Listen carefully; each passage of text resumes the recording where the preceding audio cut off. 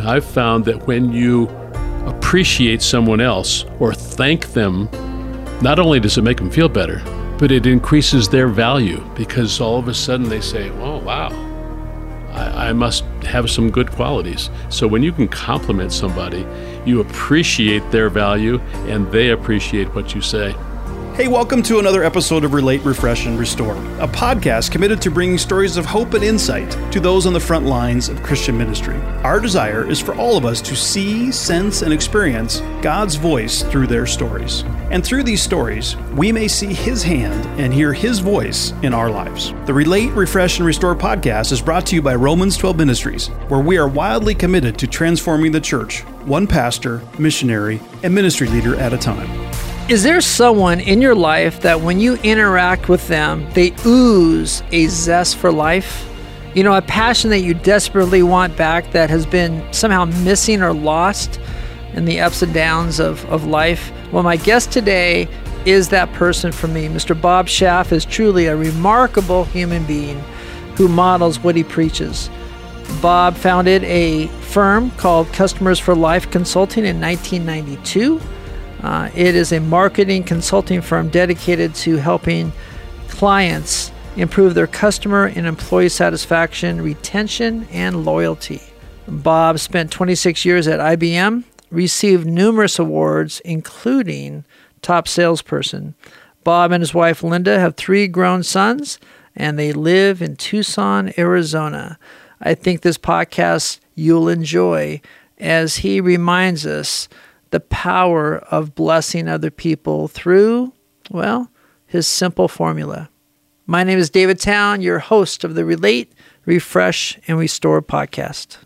Bob Schaff, it is great to have you in the studio. Hi, David. My friend. And you know, I remember a number of years ago, I was in the audience of a talk that you gave. And it is one of those talks that I remember to this day. And that's one of the main reasons why I wanted you to come in today to share with our audience and show our listeners about this idea of remarkability.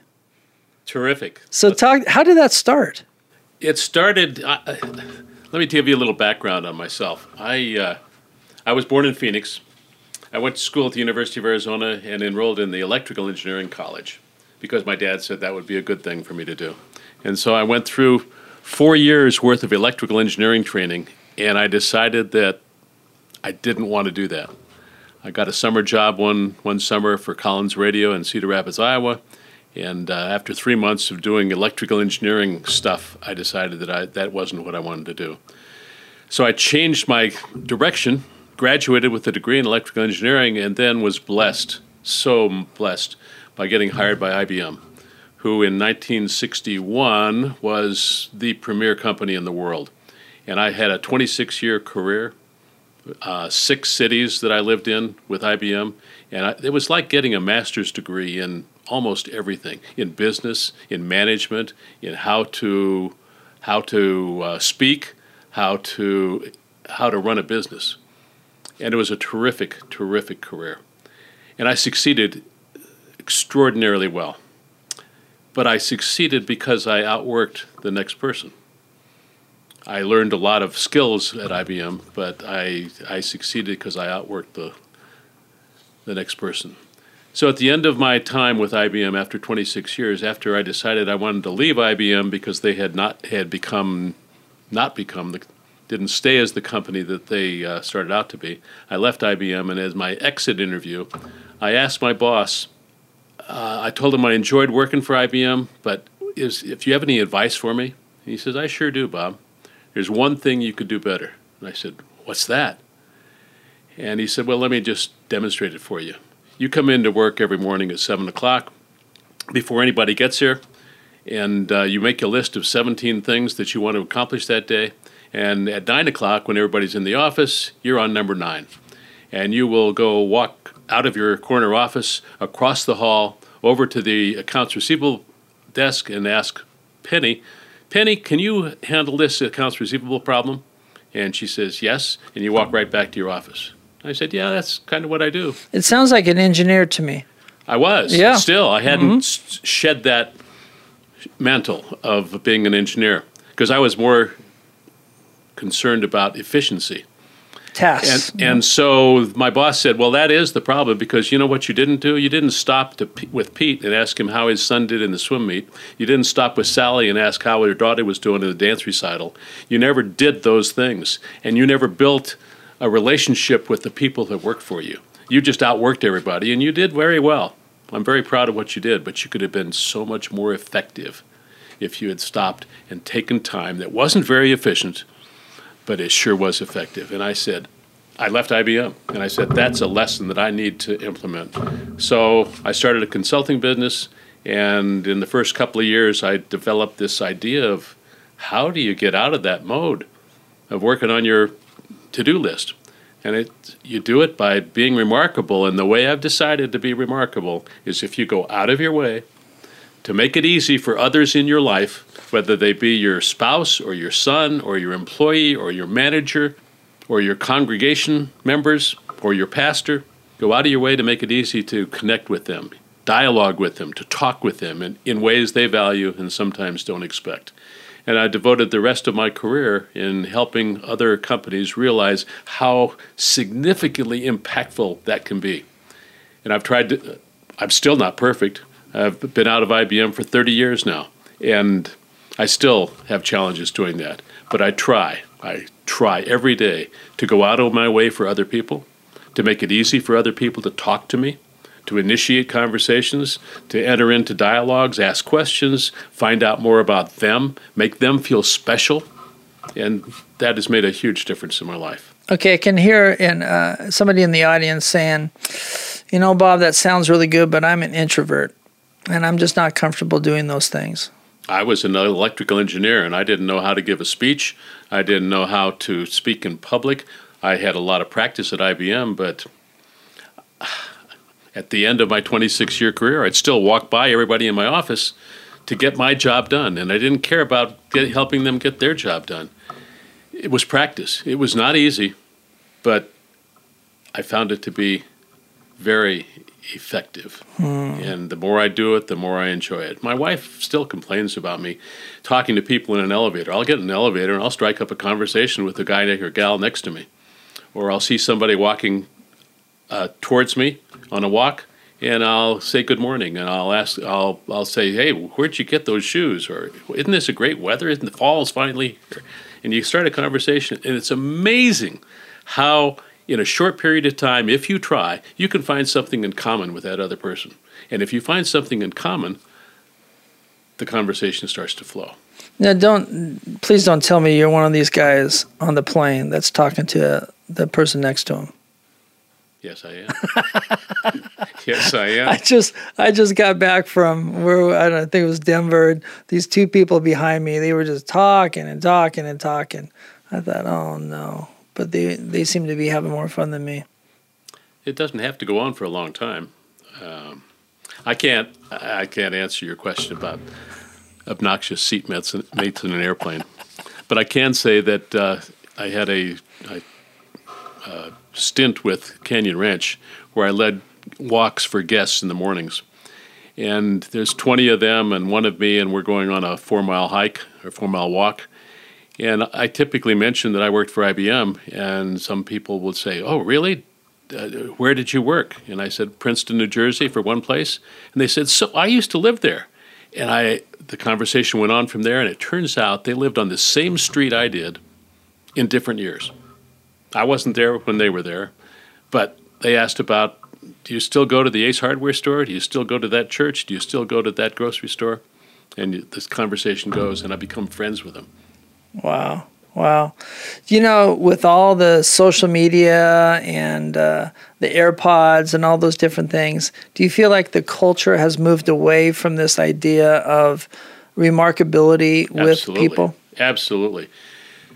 You can still connect with people using social media and texts and emails, and that is a way to do it. But face-to-face eye contact, I mean, we don't know how to do eye contact anymore. We've lost that capability. We can't write in cursive anymore, and therefore can't write handwritten notes to people. There's lots of ways to connect. A phone call is a lot better than an email, and a handwritten note is a lot better than a phone call. It's going out of your way to make it easy for people to connect with you. Sometimes the easiest way is a phone call. Sometimes the easiest way is a handwritten note.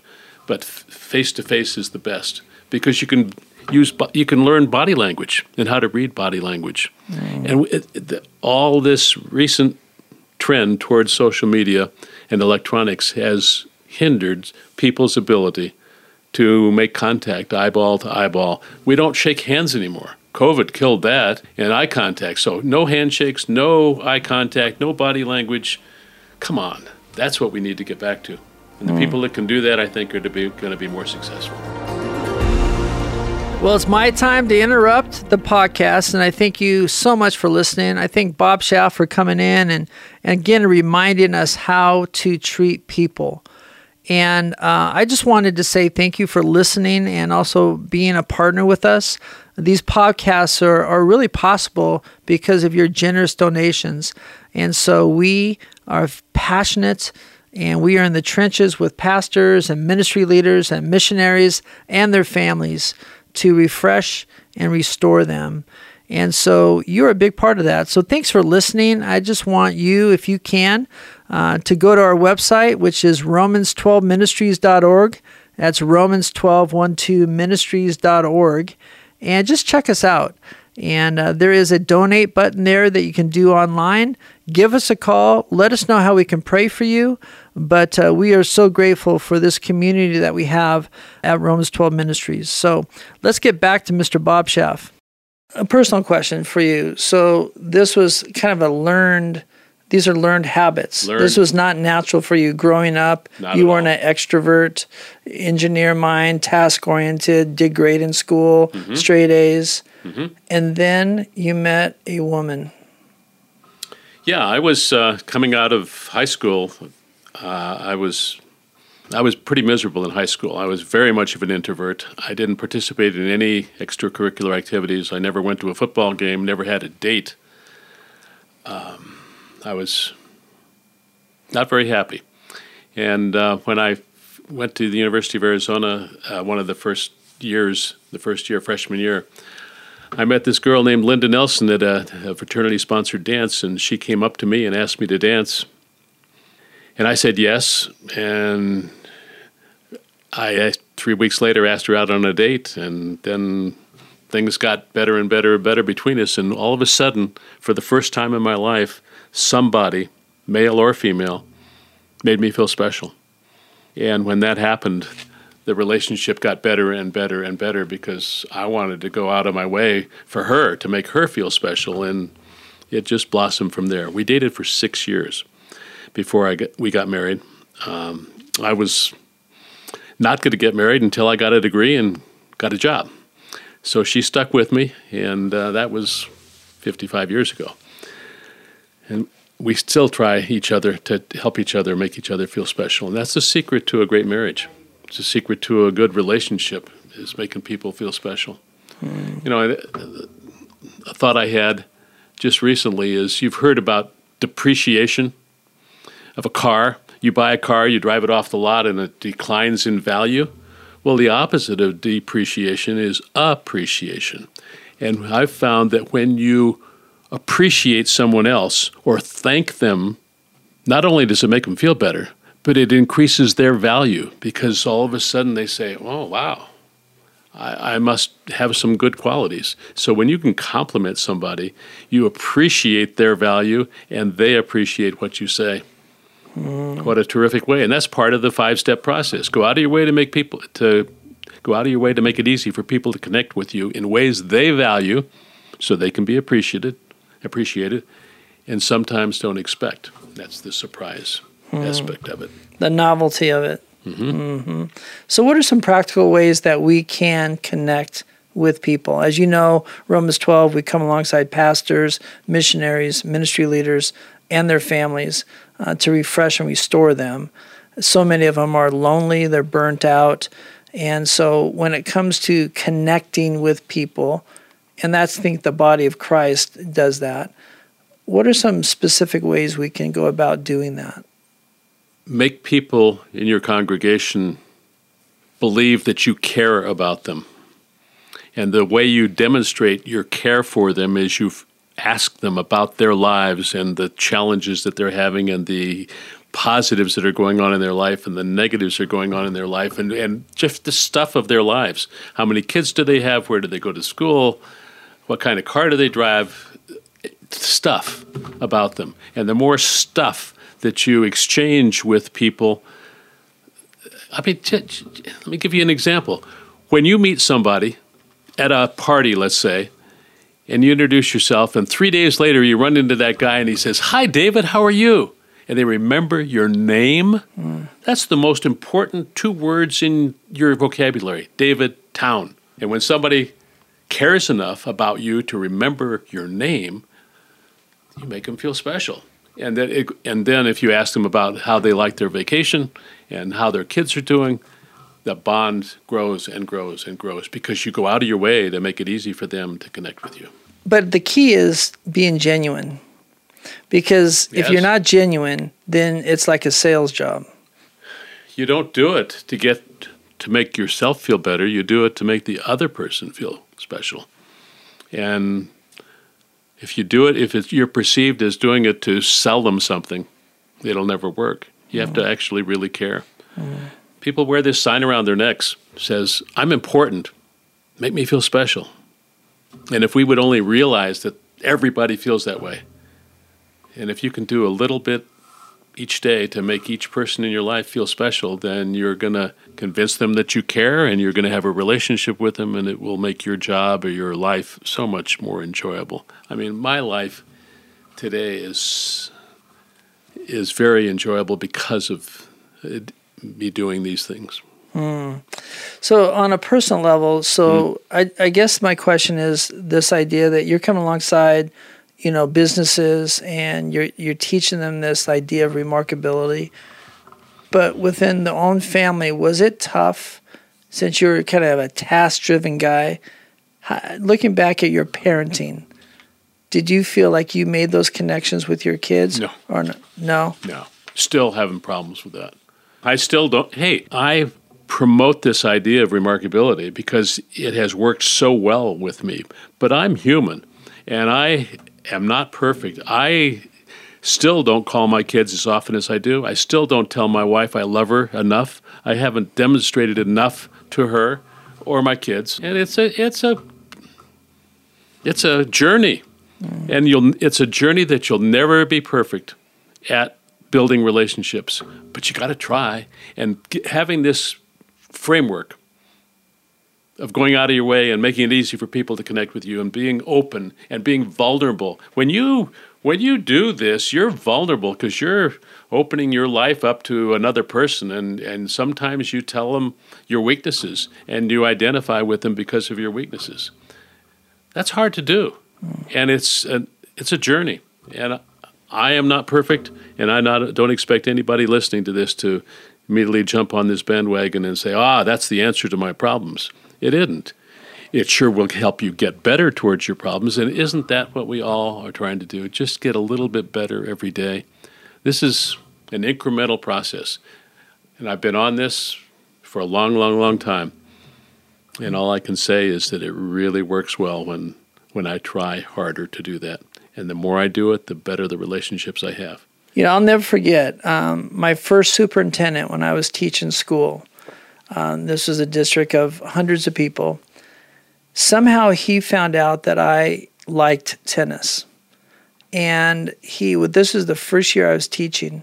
I received a personal note from him, handwritten, in cursive, along with 2 tickets to a tennis exhibition that was happening in town. And I'll never forget that. Talk about going out of their way. Not only did that make me feel like I was special and that I was known, but it also created a moment for me that thought, if the superintendent of schools cares that much for me, I bet you he cares that much for kids. Perfect example. And all 5 elements. He went out of his way for you. He made it easy to connect with you with that handwritten note and the tickets, and connected with you and in a way that you certainly valued and certainly never did expect. And every company that does that succeeds, and every person that does that succeeds. amazingly well. My second boss was in Princeton, New Jersey, and I will never forget, after a project that he gave me that turned out really well, he gave me a book and signed, "Great job, Bob, boss." And it was Jonathan Livingston Seagull. And I still have the book because it meant so much to me that my boss appreciated something that I did. It was a very small project, and gave me a book. Nobody had ever given me a book before in my entire life, and I still have that book, and I treasure it. And so, it's simple little things. Another example. I was head of sales and marketing for IBM in Tucson, Arizona, and I had 100 people working for me. And I had access to their personnel files. So I knew exactly the day they were hired by IBM, 5, 10, 20 years ago. And so I had that on my computer, and I put it in my calendar. And so every day I would check the calendar and say, I wondered who joined IBM on this day 5 years ago. And I'd pick up the phone if they were not there, or I'd go by their desk and I said, "Hey, today, 10 years ago, you started to work for IBM. What do you remember about that day?" And they are flabbergasted because they didn't even remember that was the first day they worked for IBM. But I did, because I cared enough to figure that out. It was just a computer program that told me that. But I would go over to them and say, "What was it like?" And we started a conversation. He said, "Oh, man, that was in Birmingham, Alabama. Oh, I hated my boss," or "I love my boss," or whatever. Started the conversation. That's the dialogue. Wow.